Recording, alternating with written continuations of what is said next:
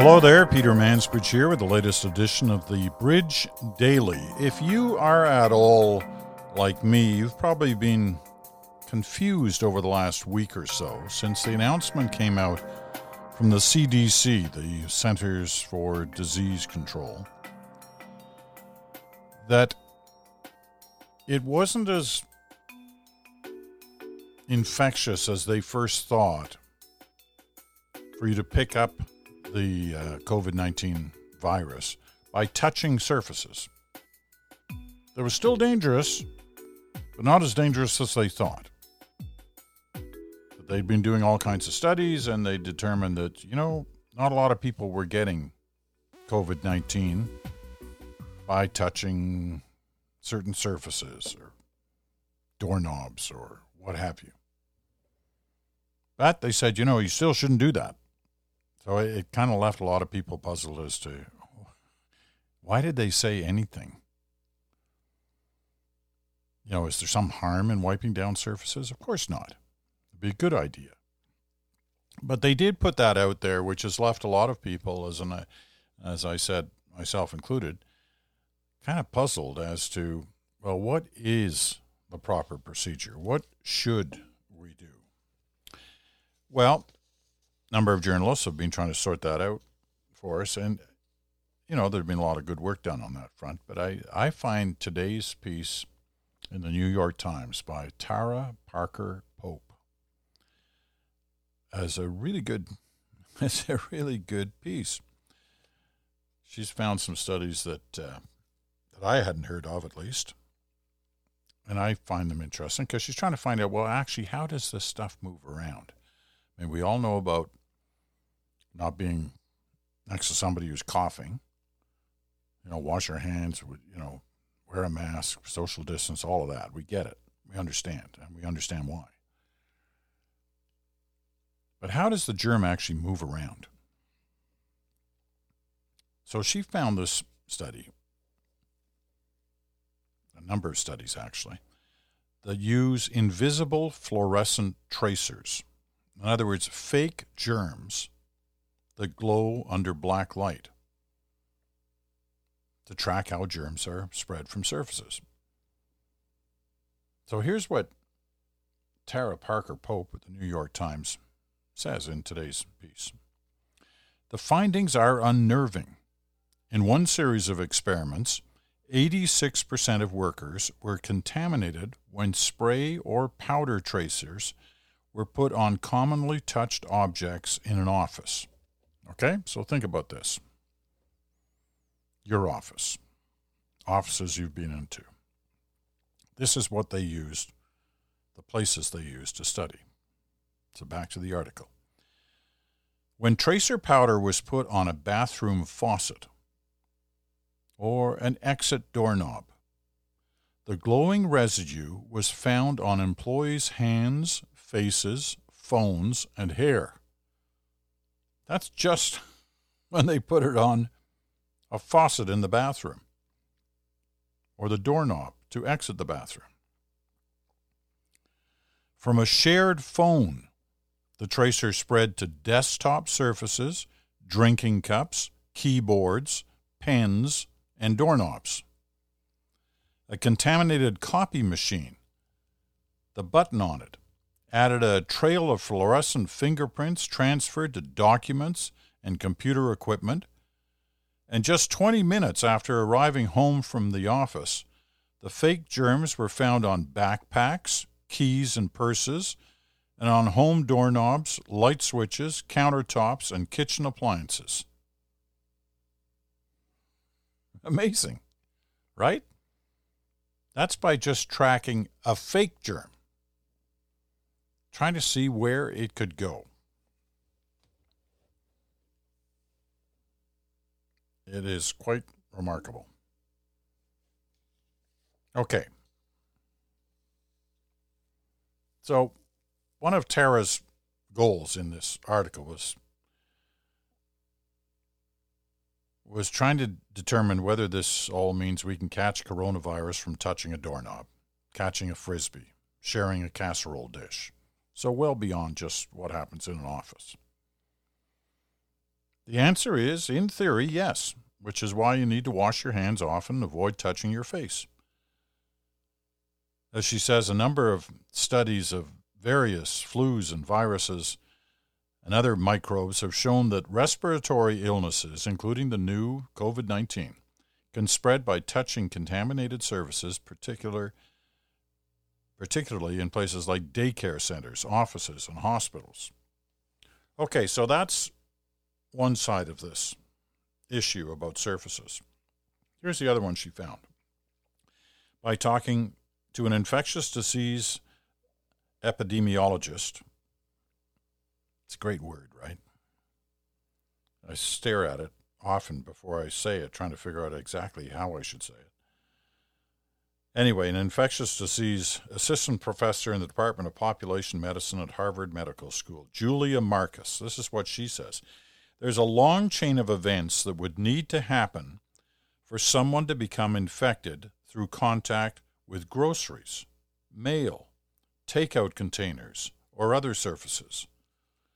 The last step in that causal chain is touching your eyes, nose, or mouth with your contaminated hand. So the best way to make sure the chain is broken is washing your hands.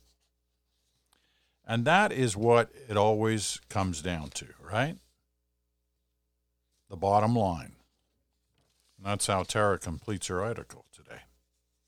The bottom line is that the best way to protect ourselves from coronavirus, whether it's surface transmission or close human contact, is still social distancing, washing our hands, not touching our faces, and wearing masks. And I'm sure you've noticed, as I have, in the last week, 10 days, that the mask wearing issue is more and more and more important. It's happening at a time where masks are more available now, and they're a kind of fashion statement for some people.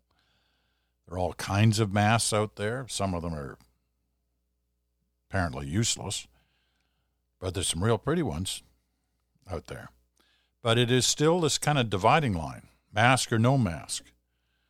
And it gets ugly out there sometimes on that question. But, I wear a mask. I'm not shy. I'm going to wear one, and I'm going to keep wearing one until this thing is gone. So get used to it, folks. There are going to be a lot of people in masks out there. And you might want to seriously consider it yourself if you haven't already.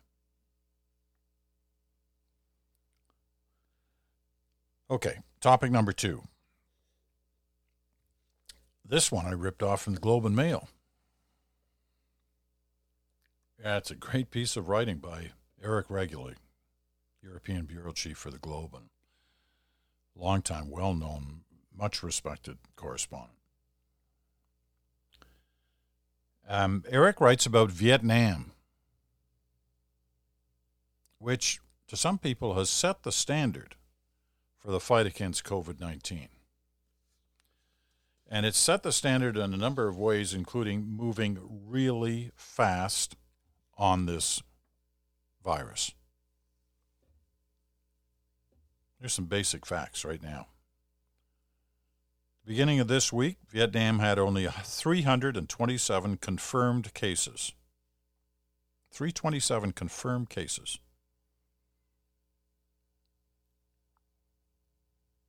About 3 per million in population for Vietnam, which is a country of 97 million people. The comparative figure in Italy is 3.822 per million. Sorry, not 3,822 per million. In Canada, it's 2,320. The United States, 5,247. Vietnam, 327 confirmed cases. In other words, 3 per million in a population of 97 million. Those are pretty remarkable numbers. So how did it get there? How did it get to a point where it is,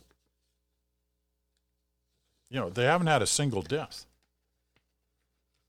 They have one person who's very sick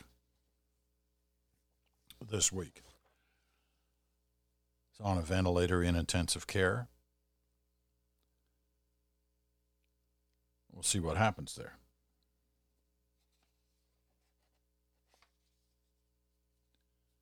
But how did they get to the point of numbers that low in a country that big? This is not some tiny country, 100 million people. Now, some people may distrust the Vietnamese numbers, but at a certain point, you got to deal with what you got to deal with, and those are the numbers. And listen to this. This is why they seem to be in the good position that they're in, is because they moved early. And here's why they moved early. In the past 20 years, it suffered, Vietnam. That's what Eric Regularly is writing. In the past 20 years, Vietnam has suffered from outbreaks of SARS, avian influenza, measles, dengue fever, and hand and foot and mouth disease, which attacks young children.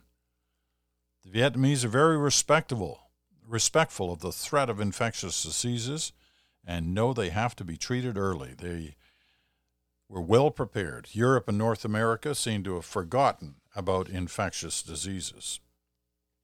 So here's when they started moving early. And this is early. On January the 3rd, the day before the WHO said there was a cluster of cases but no deaths in Wuhan, China, Vietnam announced some border control measures.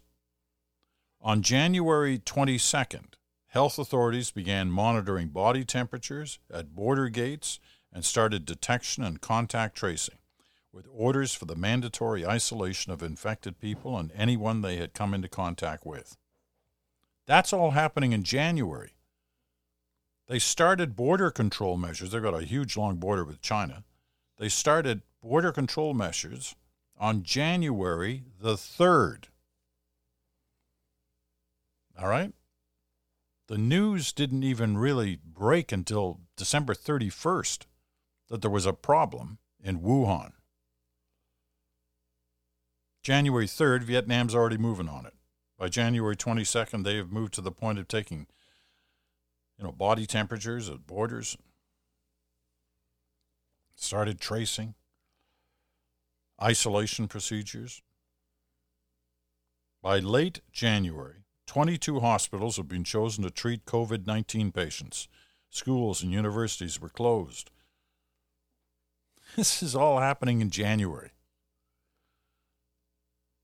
At this point, nobody's doing anything of any consequence in Europe or North America. You can hear Trump running around saying, he closed the border to, he stopped flights from China in January.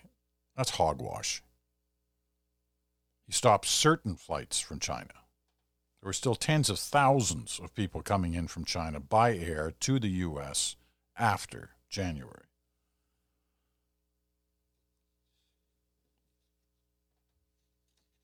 Anyway, the Vietnam story is fascinating to read, and I was not aware of it in the detail that Eric brought to us today in the Globe.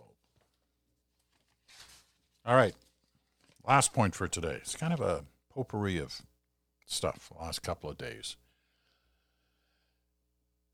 And I find it all very fascinating because it gives us a sense not only of what's happening elsewhere in the world, but some of the trends that are taking place that can impact us as well. And here's one that may end up impacting us. This one's a lighter note, okay? With all this talk of hockey coming back, and a couple of weeks ago we did our special hockey broadcast with Gord Miller and John Shannon podcast, talking about whether or not the NHL would come back, and they both seemed to indicate it would, and now it appears they are going to. But what's it going to look like? Because there's going to be nobody in the stands, just the players on the ice, hardly anybody else in the arena, coaching staff, obviously, and some of those who help the team. But read a piece today, suggested even the play-by-play commentators wouldn't be in the arena. They could be off-site at a television studio and just do the commentary over the live video feed. That wouldn't be the first time that's happened, but I'm sure the broadcasters will tell you they'd rather be in the arena than out of the arena. Anyway, one of the things you're not going to see are fans in the stands, and that's part of the atmosphere of the thing, right? Hearing fans react, cheering, booing, whatever. However, there may be a solution to that. Japan may have the answer. It's developed a remote cheerer app that will allow housebound fans to root for or heckle their teams from the comfort of their couches. This is from the Washington Post. The cheers and jeers then will be broadcast into the stadiums through loudspeakers during matches, bringing a little dose of their adulation and frustration back to the players. Got it? You sit at home, you've got the app on your phone. You like the goal you just saw, you push cheer. And then, bingo, it starts cheering in the stadium, the arena. And obviously, the more people who push the button, the louder the cheer will get, and it'll be part of the atmosphere. That's the plan, anyway. So before, people had tried with kind of artificial crowd noise that was just on the broadcast, right? You didn't actually hear it in the arena. The players will hear this one if it's used, the Japan app, because it goes much further. It allows, fans to choose a range of reactions: cheer, chant, clap, shout, groan, boo. With a simple tap, personal messages also can be recorded, and all the noise then will reverberate around the stadium.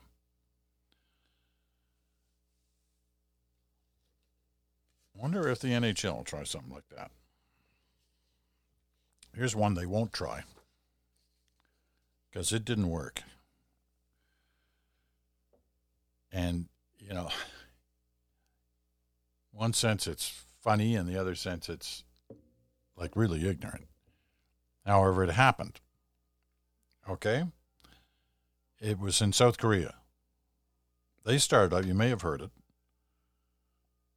They started up, I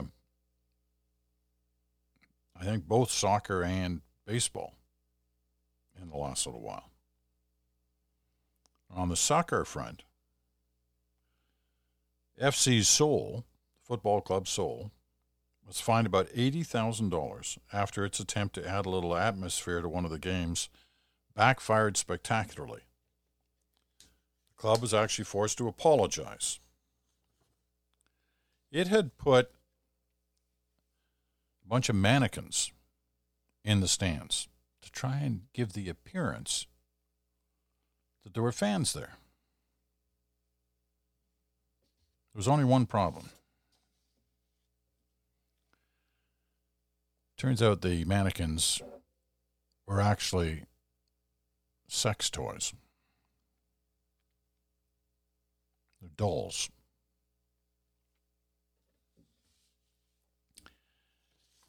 I guess that guy got fired.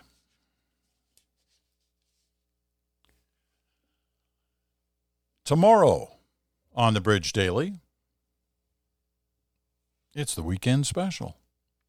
And, I was going through some of the letters today, and there are some great letters.